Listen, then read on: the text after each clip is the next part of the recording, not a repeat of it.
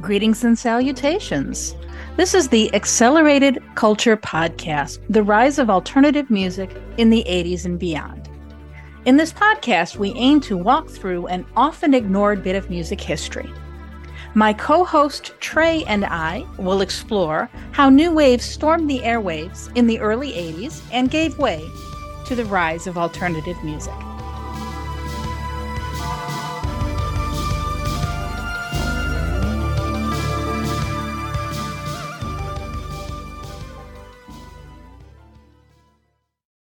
Well, hello. Welcome to another episode of the Accelerated Culture Podcast. I'm Lori. And I'm Trey. And it's been a little while. We both kind of got a little busy with our jobs there, didn't we, Trey? Yes, I work in a restaurant, so it's been a wild 2 weeks for me with Mother's Day and Memorial Day weekend and graduations going on all over the latter half of last week, which I had completely forgotten about. So rather than just rush through something and give you a half-ass content, we decided we'd hold off until we could do it properly. So before we get into this week's topic, we lost an icon. Yes, we did. Yeah. And Trey, you were the one that first told me about this. I think you heard about it before anybody. And we're talking, of course, about Tina Turner, the legend. My ex-wife, who will probably hear this, messaged me with it, and I messaged you instantly. But yes, but I was surprised when I saw it. I was like, what? And she's one of those people that I think I just convinced myself was eternal, that she was going to live forever. I mean, even to the very end, she still had a very youthful energy about her. You know what I mean? I mean, nothing ever slowed her down. Apparently had been talking about doing a world tour. Really? So, wow. I saw her in 1987 with Level 42 opening for her, and yeah, it shocked me. I couldn't believe it. I didn't think she was 83. I thought she was 79 or 80. And oh my gosh, to be looking as fantastic as she did in heels and the miniskirts, I should be so lucky to look half that good at 83. You know what I mean? Those legs. Yeah.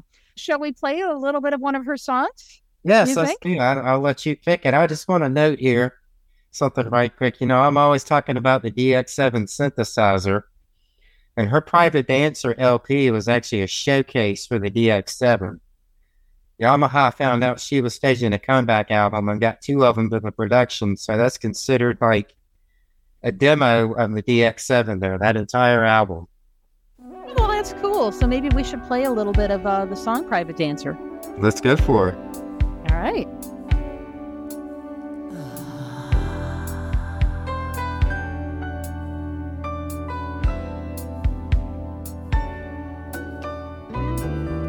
Well, the men come in these places, and the men are all the same. You don't look at their faces, and you don't ask their names. You don't think of them as human. You don't think of them at all. You keep your mind on the money, keeping your eyes on the wall. I'm your private dancer, a dancer for money. Do what you want me to do. I'm your private dancer, a dancer for money, and any old music will do. Okay, so hey, that brings us to our topic of the week. We're still in 1986, and Trey, I've been chomping at the bit for a couple weeks now, ready to talk about this album. And this is a great album. We're talking, of course, about Notorious by Duran Duran. Notorious. I just want to say here, I always hated the name of this album. Really? Yeah. My understanding is that it was named after the Alfred Hitchcock movie. John Taylor's a big Hitchcock fan, and actually, I think that was his favorite Hitchcock movie. I believe I've read that over the years, and it's kind of in one of my dusty files in the back of my mind. Okay. Well, before we listen to the album, let's talk a little bit about what was going on here. So, I always get confused and think this album came out in November of 85 instead of November of 86. And I don't know what weird thing in my head has mixed that memory up, but. Well, so for me, this was, let's see, 8th grade. As a young Duran Duran fan, I mean, I was really excited about it, especially since there'd been that little bit of a hiatus there. Let's talk about what was going on here. So in 86, Duran Duran decided to part ways with their longtime managers, the Barrow brothers, Paul and Michael. Roger Taylor, the drummer, had decided that he was too exhausted to continue in the music business, so he had left the band. Then we have Andy Taylor, the guitarist. I was finding different info on this. Apparently, he may have shown up at the sessions. I've seen other sources say that they couldn't get him in the studio. Well, so here's what happened. So Andy Taylor was still technically in the band. Right. However, while the rest of the band was in London, Andy was in Los Angeles working on a new album with Patrick O'Hearn and Terry Bozzio, formerly of the band Missing Persons. Now, the rest of Duran Duran had no idea this was going on. They're waiting around in Air Studios in London for Andy to show up and record with them. There was another member of Missing Persons, Warren Cucurullo, their guitarist. He caught wind of the fact that Andy was working with his former bandmates. So he puts together a demo tape, sends it to Duran Duran in London, and gets one of their assistants on the phone in London introducing himself. And he says, "Tell Duran I'm the perfect guitar player for them. Have them call me." Now, up until this point, the rest of Duran Duran had no idea that Andy was leaving the band. Right. So this kind of came as a little bit of a shock to them.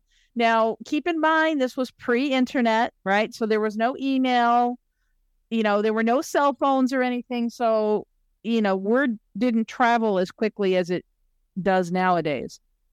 Andy wasn't the only person that the boys were waiting for in London. They were also waiting for producer Nile Rodgers. Now, they had worked with him previously on the single for The Reflex, and they wanted him to produce the album.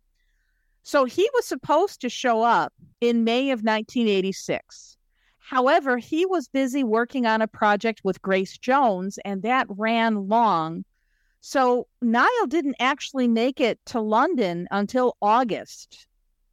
And by then, the band had already written most of the songs for the album. Now, when I'm referring to the band here, I mean Simon Le Bon, Nick Rhodes, and John Taylor, because Andy's still off in L.A. They realized that they're kind of short a guitarist. So there were a couple things that were going on here. Their people got on the phone with Andy's people to remind him that, hey, you have a contract and you are contractually required to play on this album. But he kind of dragged his feet a little bit, and they realized, okay, we've got Niall, who had been the guitarist for Chic. So he brings the funky rhythm guitar. So they used him very heavily. And they also brought Warren in at the time as a session musician. Now, eventually, he did become a full-fledged member of the band. But at this time, I think they were still considering him a session musician. They also brought on, by the way, a new drummer, because we know Roger had left. They brought on Steve Ferroni from Average White Band. Mm-hmm. So between Steve and Niall, I think they were really hoping to elevate this. I think I saw in an interview that John Taylor was kind of hoping to emulate Prince with that kind of a funk sound. I've heard this album called a white funk album. It definitely has elements of that all through it. Mm-hmm. Both Niall and John Taylor recollect that they spent most of the time they were creating this album out of their minds on cocaine. John apparently wasn't even eating. He basically lived on a diet of cocaine and alcohol. Despite that, I think that, the end result on this is okay. One of the reasons this album stands out is because there's 3 guitarists playing on it, Warren, Andy, and Niall. They did eventually get Andy to come into the studio to play on 4 tracks, finish out his contract, and then he left to pursue a solo career. That's what I was reading. Maybe he played on that song Notorious, and maybe he didn't. No one seems to really know what was used. There's a couple sources out there that do a pretty good job of breaking down who's playing guitar on what tracks. So actually, that's one of the things that I do want to talk about when we talk about the individual tracks. Is kind of what my detective work has and that's has what wrought. you do. That's what you bring to the show best. Lori with the facts. Thank you. So this album came out, as you mentioned, Trey, November of '86. It went to number 12 in the U.S., which was, not as good as their previous three albums. And, I will say, as a diehard Duran Duran fan in '86, I was a little disappointed when this album came out. I didn't know what to think of it, but I liked it. But I was a little older than you. True. I was 16, and my musical horizons had greatly expanded between 7 and this one. I confess I didn't actually buy this album when it came out. Now, my best friend, Shelly, had bought it, and I used to listen to it at her house all the time. And I do want to give a shout out to Shelly because I just found out that she is in a hospital in Florida recovering from toxic shock. And she's been hospitalized for a few weeks. So, hey, Shelly, if you happen to be listening, I always associate this album with you and listening to it in your house. And I hope you get better soon.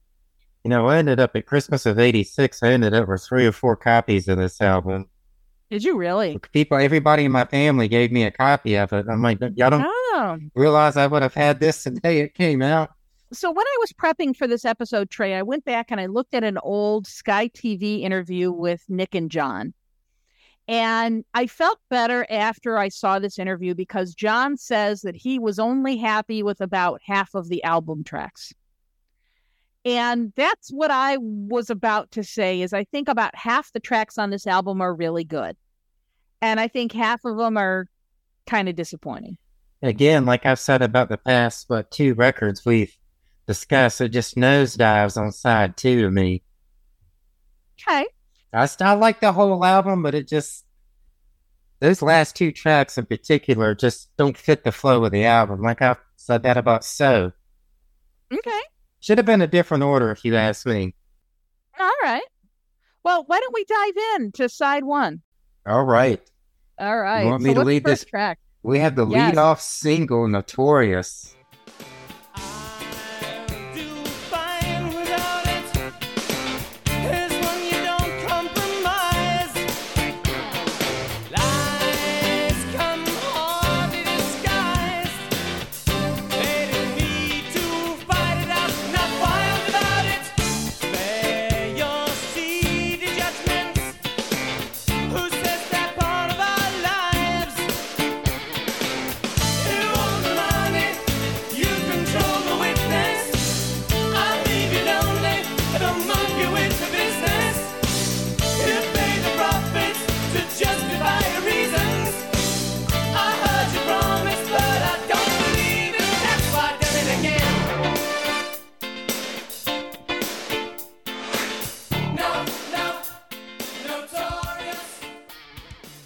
And this was, you remember, MTV was, oh shit, I should have waited, shouldn't I? Oh, you're fine. Remember MTV played the video every hour on the hour the day it premiered. Was this the video with Chrissy Turlington? Probably. There was a couple of hot chicks in it, so she sounds like she'd be a hot chick. You were so funny. Well, that's what they had back then. Okay, all right. Well, so this was released as a single prior to the album. This was released as a single on October 20th, 1986. Yeah. And it was Duran Duran's first single since A View to a Kill. I loved it. It did reach number 2 on the Billboard Hot 100. Now, on this single, we have Nile Rodgers on guitar. And he also brought on, for this track and then for a number of other tracks, the Borneo horns. He was going for like more of an ethnic sound, I think. I can remember reading that name in the album credits and being like, who in the hell are the Borneo horns? Yeah. So, I remember reading, Trey, many years ago, and of course I couldn't find anything to substantiate this now, but I remember reading that a lot of the lyrics of this song were actually about Boy George, who around this time was arrested for heroin possession. However, I couldn't find anything to substantiate that, so I may have imagined reading that. No, I've heard that. I've heard that you? too. That you did read that somewhere because I've read it. Apparently, Simon won't say. Well, and John and Boy George actually lived on the same floor of a building, and I don't remember what city it was in. Mm-hmm. So there was there was some overlap there. There was always a lot of tension between Culture Club and Duran Duran. Were they using the same dealer? Oh, I don't know. Maybe. John, don't get mad at me if you hear this one day. So there's one line in this song that's actually kind of a dig at Andy Taylor. So Andy's not on this song, but that line, "Who gives a damn for a flaky bandit?" And Simon has even admitted that was a dig at Andy. The whole flaky bandit thing in the Power Station videos, how he's got the hair metal look. He's got kind of the. He had a bandolier. That's the word I'm looking for. Thank you. And he's got on looks like a heavier denim jacket with like padding on it. And yes. He's got the spiky 80s metal hair. Yeah. So arguably, this is one of the best songs on the album. I mean, we've talked before about how a lot of times they would lead with the strongest track. And I think that they did that here. I can definitely see the record label going, you guys better put this one out first, because the rest of this is good, but not as strong as this. And of course, notable for number one, being featured in the film Donnie Darko, which our listeners know is one of my favorites. And then, of course, it was also sampled by the Notorious B.I.G., wasn't it? One of those rappers. I remember sometime in the late 90s hearing that, being like, the fuck are you? And then they started rapping, Yo, check it. Call Lil C's, tell that motherfucker to bring me some motherfucking weed to the hospital, man. Fuck that. Tell Uncle Porter to go pick up 10,000 from Dez and go take about like 20 G's from Gino. Tell that motherfucker to get this nigga next door up out of here. That nigga be snoring all night. I can't sleep. And call that big butt nurse with the long hair to come suck my dick. Bad boy, come on. The doctor said I need about 3 weeks of recovery. But the nurses is loving me, saying the best part of the day is my half. Feeding me breakfast and giving me a sponge bath. Niggas say I died dead in the streets. Nigga, I'm getting high, getting head on the beach. Chillin', sitting on about $500,000. With all my niggas, all my guns, all my women. The next 2 years, I should see about $1 billion. All for the love of drug dealing. Got no love for the other side, fuck them tricks. At work in the kitchen one night, I was prone circa 2004, 2005 as for walking around, just quite randomly walking up to people and going, I doubt your commitment to Sparkle Motion. And people would have no freaking idea what? What is wrong with him? Oh, Donnie Darko, friends, you need to watch it if you haven't seen it. It will blow your mind. Even if you don't like the movie, it's got a wonderful 80s soundtrack. So it's got a lot of great music in it. James Duvall in the rabbit costume. What's that guy, the infomercial guy? They got that one of those infomercial people make an appearance in it. Isn't it Tony Robbins or one of those weird people? Oh, yeah. It's been a while since I've seen it, Trey. It's been about I haven't seen it in about 15 years. Yeah. Might need to remedy that soon. Yeah. All right. So, hey, anything else you want to say about the song Notorious? I think that about covers it. It was I think we should note the song was all over the place. So this album kind of had some lackluster sales in comparison to their other stuff. This song was everywhere in October and November of 86. Yeah. The song did very well. I almost said 85 there. You're funny. I don't know why that's there. The song did very well. Oh, yeah. All right. So the next track is called American Science. Let's listen.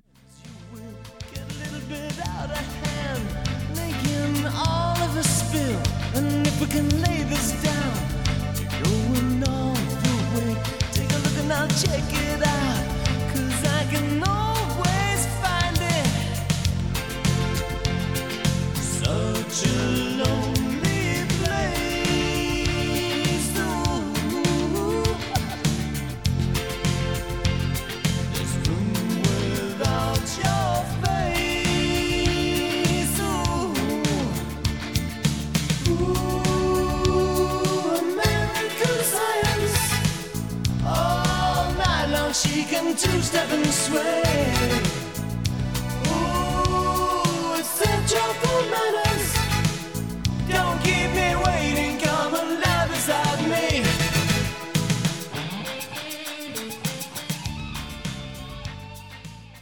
So, Trey, this one's notable because it actually features all three guitarists. Mm-hmm. We have Nile on rhythm guitar, Andy plays the first guitar solo, and Warren plays the second guitar solo.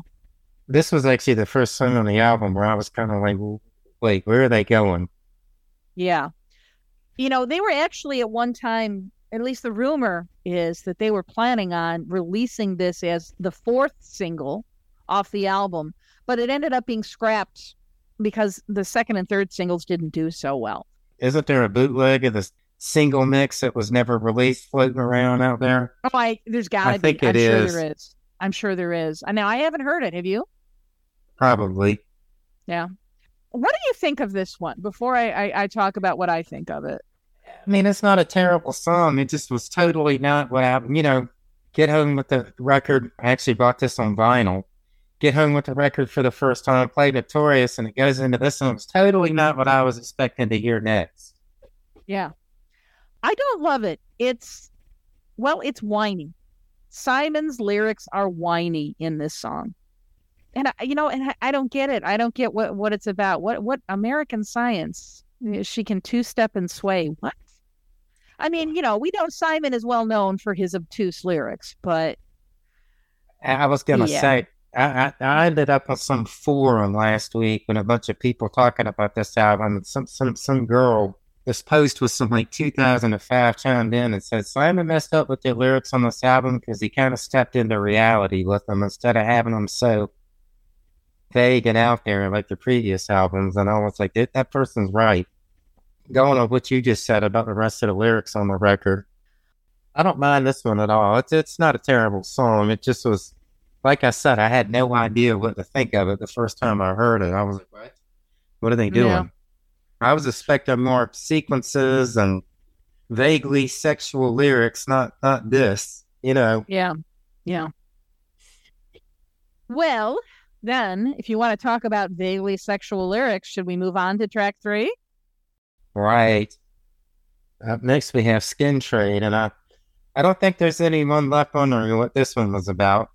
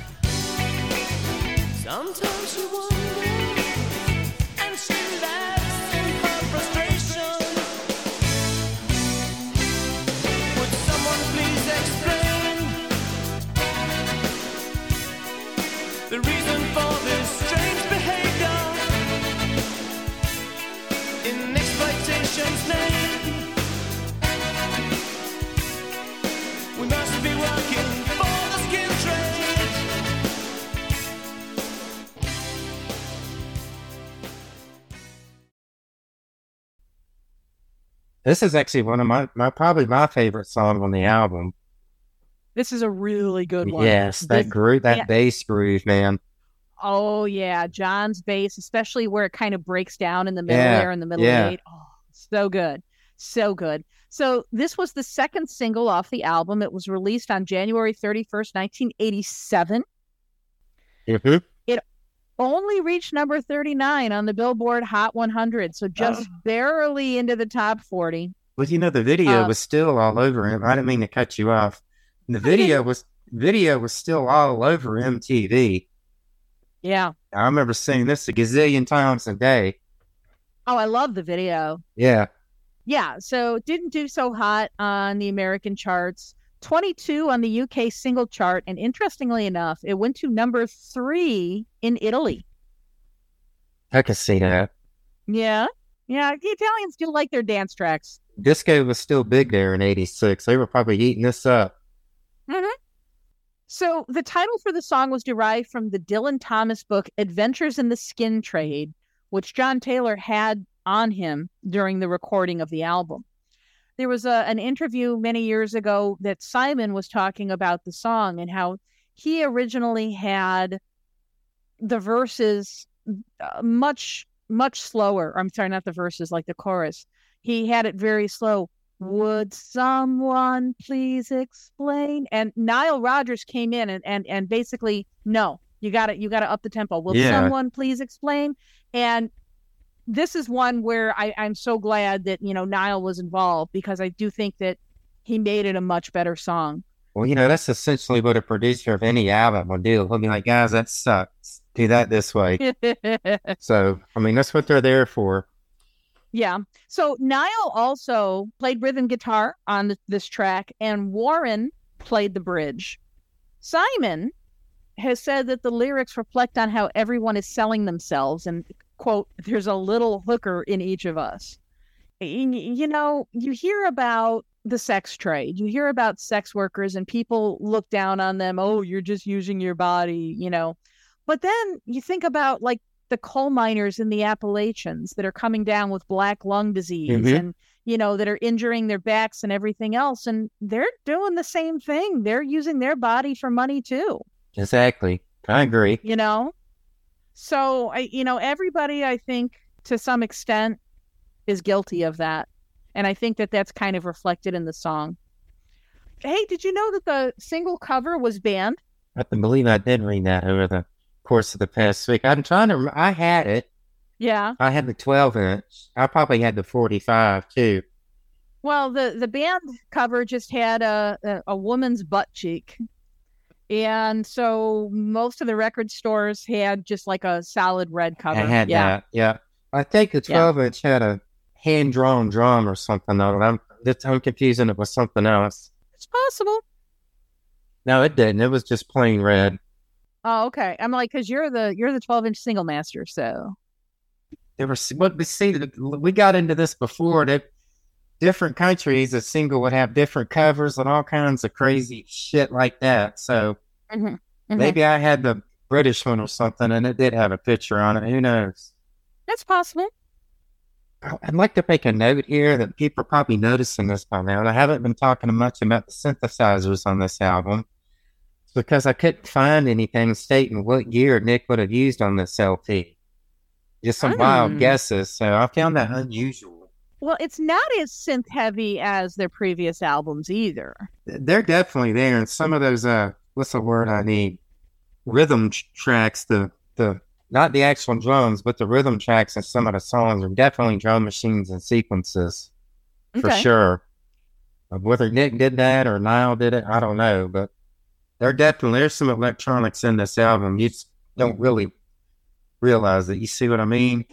They're integrated very well with with the organic instruments. Mm-hmm.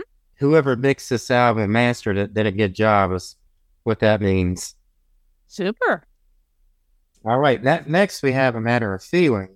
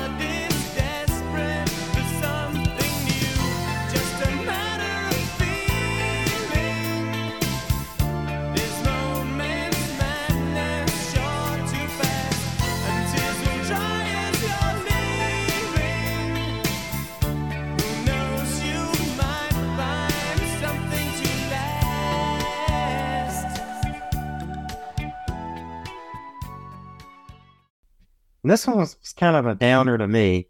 Yeah. What'd you think? I like it. I think it's one of the better songs on the album. It is a little bit of a downer, yeah. It's more of a ballady kind of.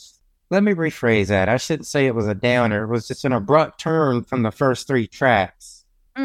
That's true. Not quite as funky as the first three tracks. Yeah, this one is a lot more ballady. Now, Yeah, this one does have some really nice synths from Nick Rhodes. yeah, They yeah. really kind of carry the melody along. Very nicely done. I think it's most likely a Fear like CMI, like we've talked about with him before, and samples. All right. And we do have both Andy and Nile on guitars. Okay, here's where Andy appears. Yes. And there's actually, well, because Andy was also on American Science. All three of the guitarists were on American Science. So Andy was on a total of 4 tracks on this album. And there's actually, Trey, a demo of this song with Andy singing the vocals. I believe I ran upon that before. Yeah. So, this is one of those deep album tracks that I think, honestly, I think many of my favorite Duran Duran songs are the deep album tracks where Simon is getting into this kind of ballady atmosphere. You know what I mean? I'm not saying that this one in particular is one of my favorites, but we'll see this on a few albums where, when we talk about like favorite tracks and stuff.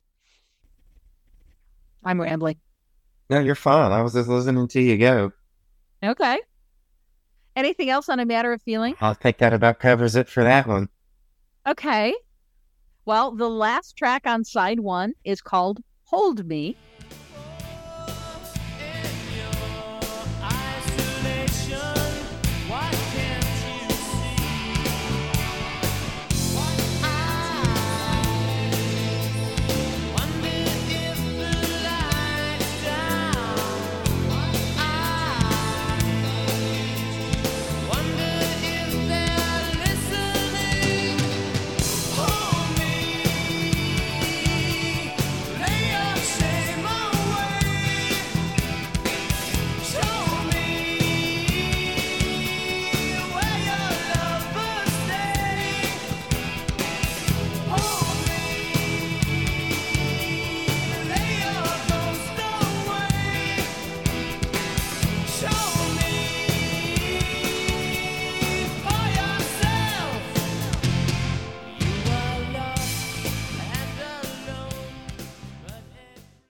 And I love this song.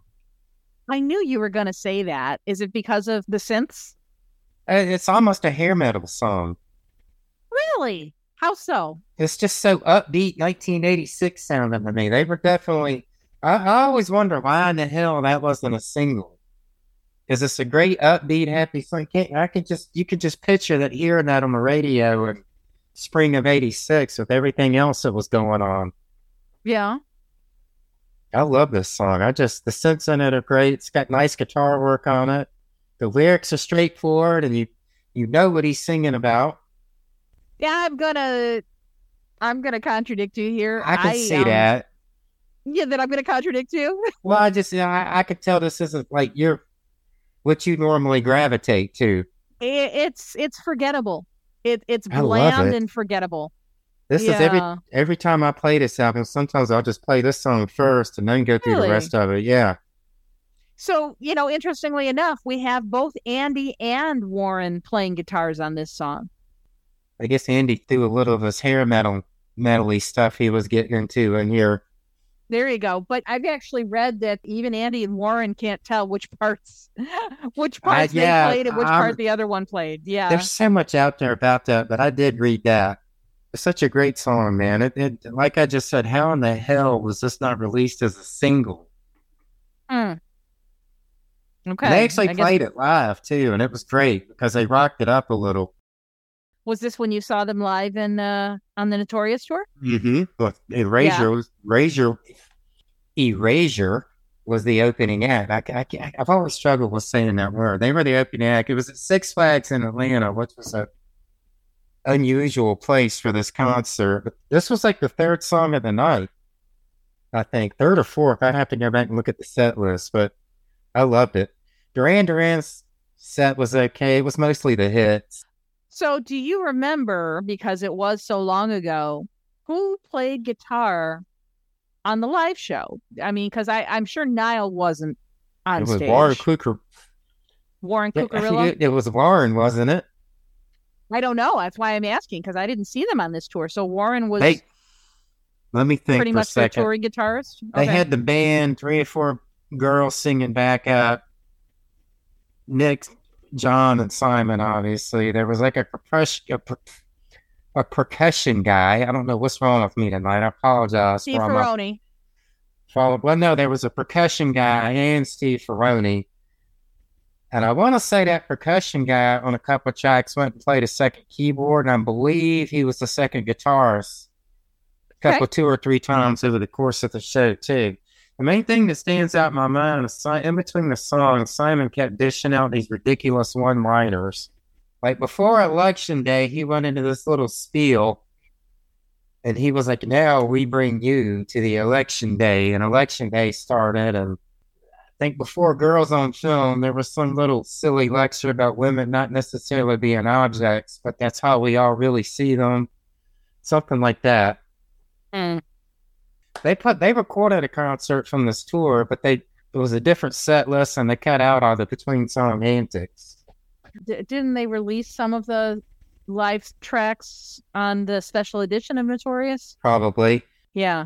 I should also note that I think this concert got cut a bit short because it was unfreaking godly hot in Atlanta this day, and you could tell they were not with it at all.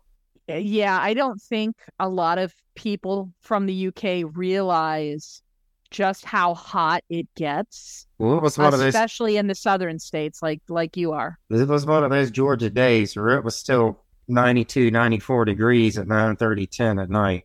And this was in a Six Flags amusement park, so it was either be there watching a show or out in the park. There was nowhere to take shelter in this amphitheater for a minute, except for the restroom. Ew. All right. Shall we flip the album over? Let's go. All right. So we have the second track named after an Alfred Hitchcock movie. This is Vertigo, Do the Demolition. Nobody said it was easy. Just use your naked eyes. Oh, how to see and how to hide it. How to save it well. Maybe you can take it and eat it. And chew your life supply.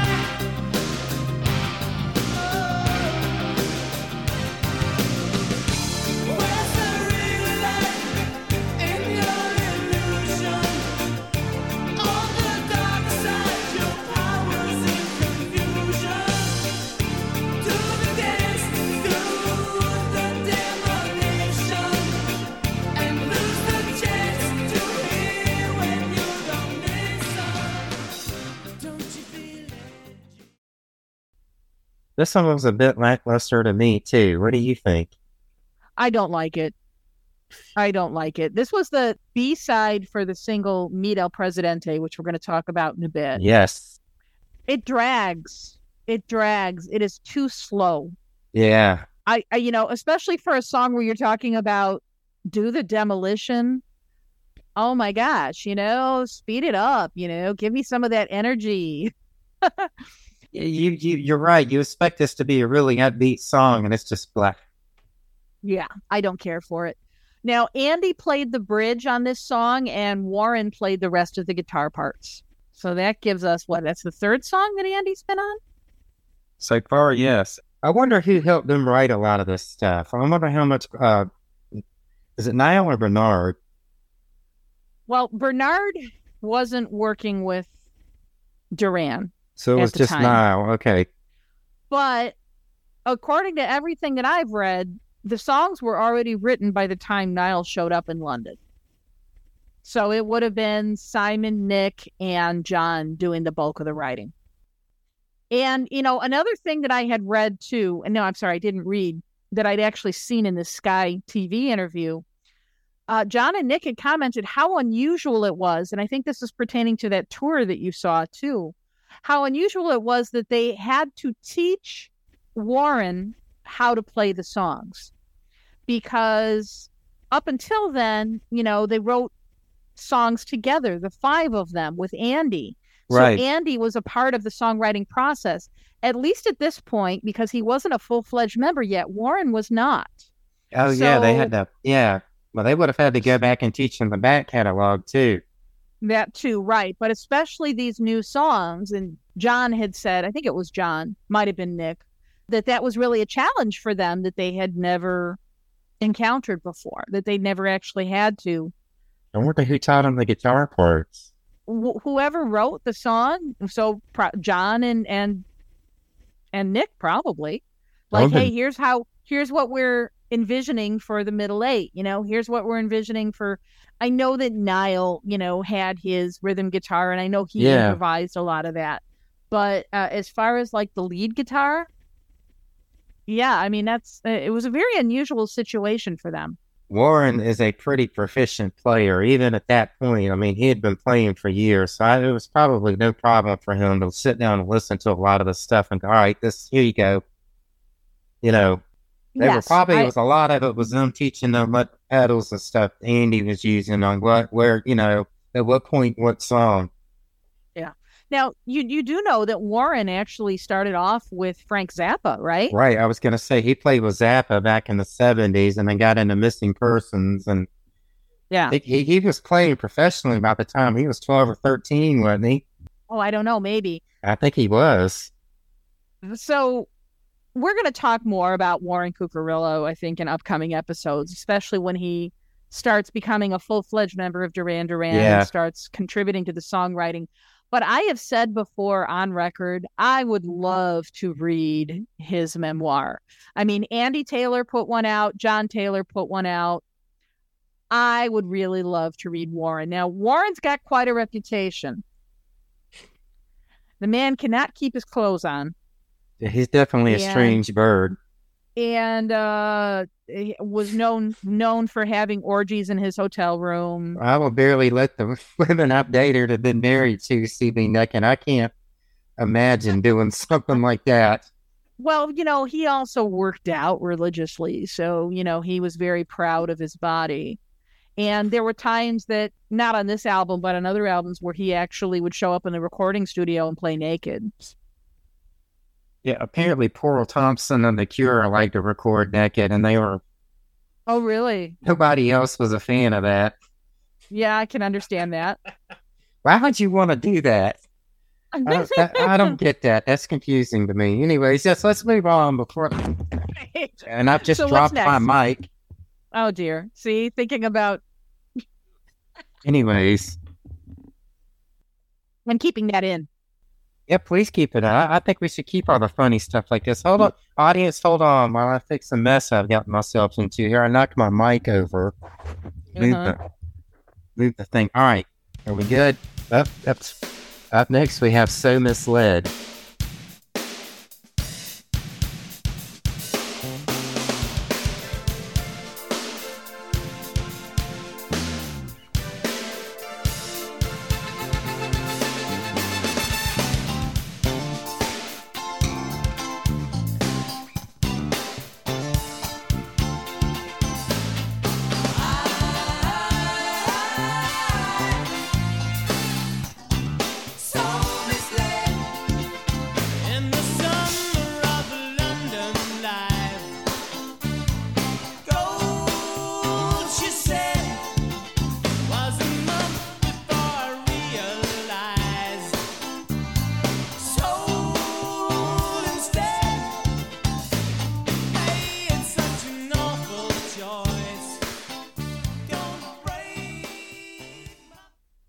And this one was kind of more filler, if you ask me.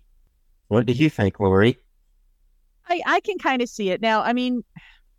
That's why I was asking a second ago, who helped them write some of these songs? Because it just doesn't seem like... Some of this doesn't seem like Duran Duran material to me. Now, it's interesting you should mention that, because this song in particular, I think we really are seeing Nile Rodgers and Steve Ferrone's influence. Yes. And that kind of funk fusion experimentation that they were going for. So, I mean, to say that the songs had been written does not, mean that other... Oh, they were definitely changed later. In the studio. Stuff rarely goes from their demo to what you hear on record. This particular song, I mean, it's interesting. If you listen to the lyrics, it's a glamorous woman in conversation with her dark alter ego, right? I do like the lyrics, but this is another one of those songs that I think is it's forgettable. This, you mentioned that side 2 was the weaker side. What was the deal with that back then? I don't know. Well, I think we talked about this in other episodes where, DJs and people that make the decisions about the programming, they would usually only listen to the first two tracks of an album. So you would want to top load it with the good stuff. I mentioned earlier, John had said that he was only happy with about half the tracks. And I would say about half the tracks are completely forgettable. Yes. I still like the album overall, though. Yeah. I'll say this. I play this one more than I do the two albums that follow it. You listen to this more than the 2 albums that... Oh, yeah, for sure. Really? And that's interesting. I definitely, and I think we're kind of going off on a bit of a tangent here, but I definitely prefer Big Thing. Big Thing is definitely... What's the one after Big Thing? Liberty? Now, Liberty, that one didn't get a lot of attention, but Liberty's got some decent songs. It's got a couple. Big Thing is a much better album than Liberty, if you want my opinion. Yeah. And I think Liberty suffers from the same issue that this one does. That there's some tracks that just they don't feel complete. I think the thing with that Big Thing is they embrace that whole house music thing, which hadn't really gotten mainstream yet. That was a good idea for them to do. I think that definitely sold some copies of that record. We're going to deep dive on that one. Let's save it for that. Let's save all that for that. Yep. Oh, incidentally, So Misled, Nile Rodgers is the only guitarist on this track. Interesting. Yeah. So shall we move on to... Up next, we have Mito Presidente. And this was an all right song to me. This November Tuesday, bend your rubber rules. Take your time, but don't take off your high-heeled shoes. She's in demand at dinner time. She's on the factory wall. And when the gentlemen retire, guess who's in control? She blew your money on taking a cruise. If that isn't funny, well, watch out, teacher. When the chamber's empty, she said, Mira Presidente, dress in flimsy clothing. Use your... What did you think? I like it. I don't like that weird, pseudo scratching sound at the very beginning with the horns. It jolts me. It's like, you know what I'm talking about in the very beginning. Now, this one, it didn't do so well. This was, as I mentioned, the 3rd single from the album that they released in April 87. I don't ever remember this single or the video until very recently. I was going to say, I only ever remember seeing this video maybe once or twice. They had a premiere for it, and it just kind of fizzled. The single version is actually different from the album version. Yes. It's a little bit more up-tempo, the single version. Mm-hmm. They were definitely going for a Latin American vibe. Yeah. I like the lyrics again, Miss November Tuesday, her high-heeled shoes, and, it's a woman that's, taking charge. Of course, then would that be El Presidente, or wouldn't that be, because that would be masculine, right? Wouldn't that be, I don't know Spanish. I believe so. No, I really dig the lyrics. And this is one that, I'll listen to sometimes if, I'm at work and I need, some motivation. But again, just that very beginning of the song just really puts me off. I think if we could eliminate that, I think this would be a good song. Well, that's an interesting take on it. Okay. I think, one of the things that annoyed me with this album overall was all the horns. Okay. So you're Duran- not a big fan of the It just Borneo didn't horns then? suit Duran Duran to me. Like you noted earlier, the synthesizers were kind of scaled back on this album, and the synthesizers are, I'd say, one of the top 3 things that put Duran Duran on the map. Mm-hmm. So I found it strange they would kind of ease that back a bit. I can't imagine what Nick thought of it. Well, I do get what you're saying, but then thinking back to, like the Reflex, the sax was very pronounced, and then there were a lot of live performances of the Reflex where I think they did have some horns. And those were fine, but they weren't, on this album, they were in one of the focal points of the album, really. Yeah, horns. that's true. And maybe that's one of the reasons why this album didn't do as well as it could have. I think for fans of Duran Duran, right? And see, and this is the thing, is that Duran Duran is kind of like David Bowie in that respect. Every few years, they're reinventing their sound, right? Just like Bowie used to do. And they had idolized Bowie, so that makes sense that they would do this. But I mean, I know 8th grade Lori was not ready for it. Right. It just didn't, like I said, the first time I heard it, I was like, where is this going? Yeah. What are they doing here? Yeah. So the song reached only number 70 on the U.S. Billboard Hot 100. Didn't do so well. And this was, as we mentioned, was the 3rd single. So they scrapped their plans for a 4th single after this. Nile Rodgers is playing the guitar on this one, by the way. And that's all I got. So up next, we're going on to Winter Marches On.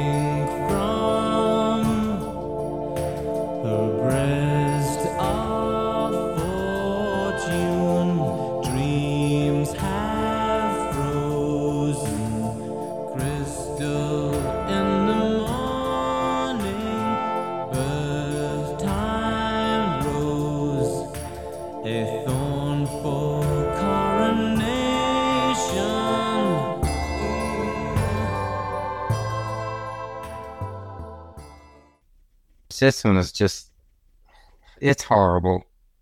Oh, really? So, I like this one. This one's terrible. What don't you like about it? They should have put it in a different, it might have worked as maybe track 4. Okay. Instead of being, this album just ends on such a low note. If you notice a lot of 80s albums, the last 2 tracks would always be ballads. Okay. I don't know why they would do that back then. You know what it kind of reminds me of? I don't remember what year Wham's Music from the Edge of Heaven came out. I think 86, wasn't it? 86, yeah.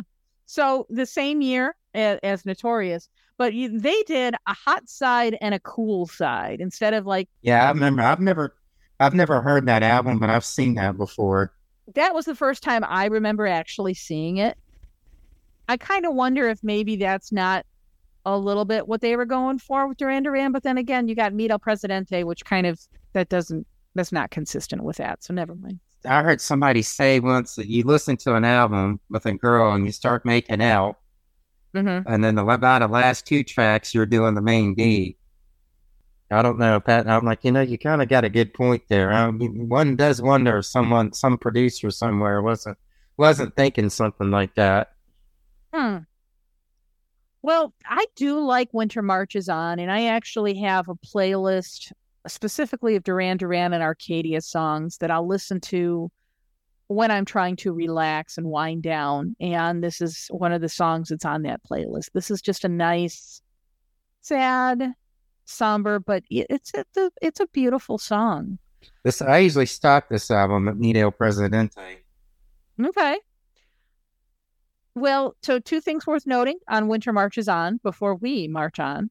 Nile Rodgers is on guitar here again.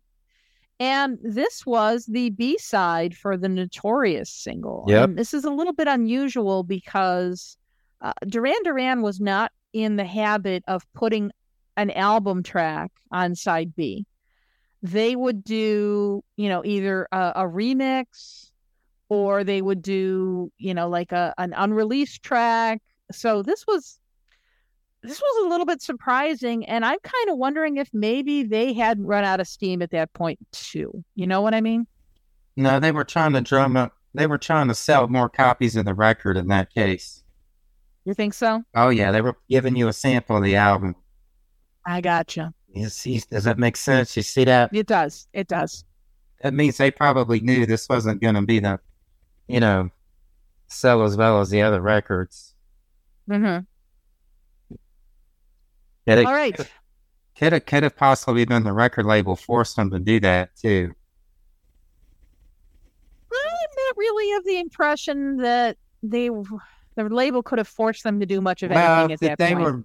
The label probably heard the record and went, like we're saying, guys, what have we got here? So record label's more worried about selling more copies of the album than they are futzing around with some singles and fans getting a bonus track. If that was true, and it might be, it may very well be the case, then they must have felt that this was a strong song, that it would entice people back, into the album. Well, you do have a good point there. More than likely than not, they picked that because they felt it was a cut standout track. Yeah. Which is what they would have put there. And a lot of times the B-side would be a bit slower song than the A-side. Okay. That's true. That's true. The last track. Track 10. That's okay. We're up to Proposition. I'm sorry. I was looking at something about Nile Presidente. I apologize for that, audience. That's okay. Did you find anything good? No, I was looking at the cover art for it. I'm sorry. What does the cover look like? I don't even know. It's just I was going to say, that's what the tour shirt I got looked like. So it's just the boys. Yeah, it didn't have all the Nile Presidente art, but it had that picture. It was a red sweatshirt, actually. I think it had a star on the sleeve like that. All right.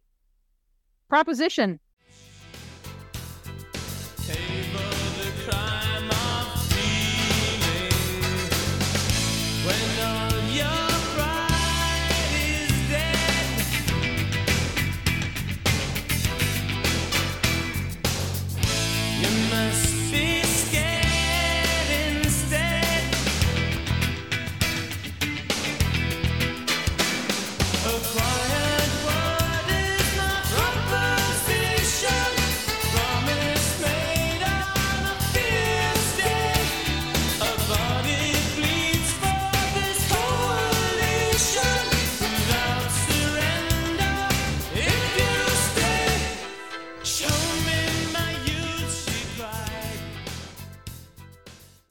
This one was real lackluster to me, too. Like I just said, I'll often cut this album off right there as Winter Marches On starts.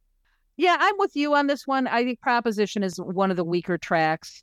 It's interesting that they chose this one to end the album because it's got Nile and Andy on guitar. This is the fourth song with Andy. So it makes sense, I guess, that we're closing it off. But yeah, this is not one of their stronger songs.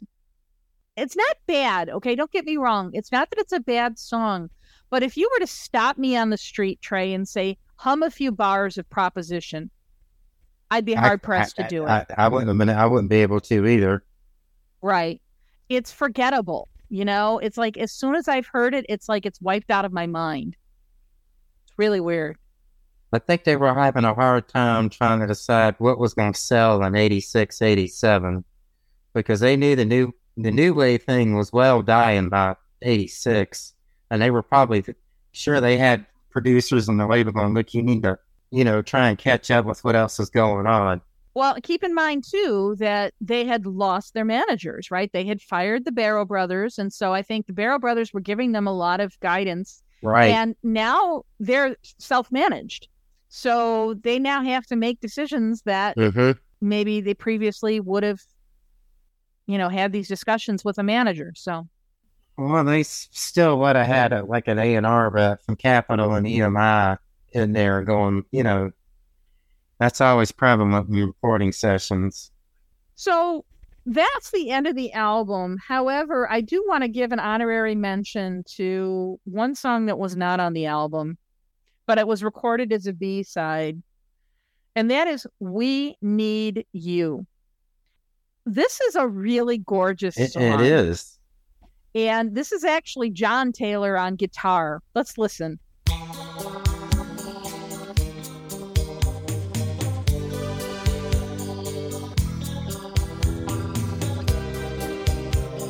Time will see. We're not searching for a wild excuse to put emotion back on hold. Too much has gone down. We know what you're doing. But do you feel the same way? You look sharp inside your pointed shoes. I have this picture hanging in my room.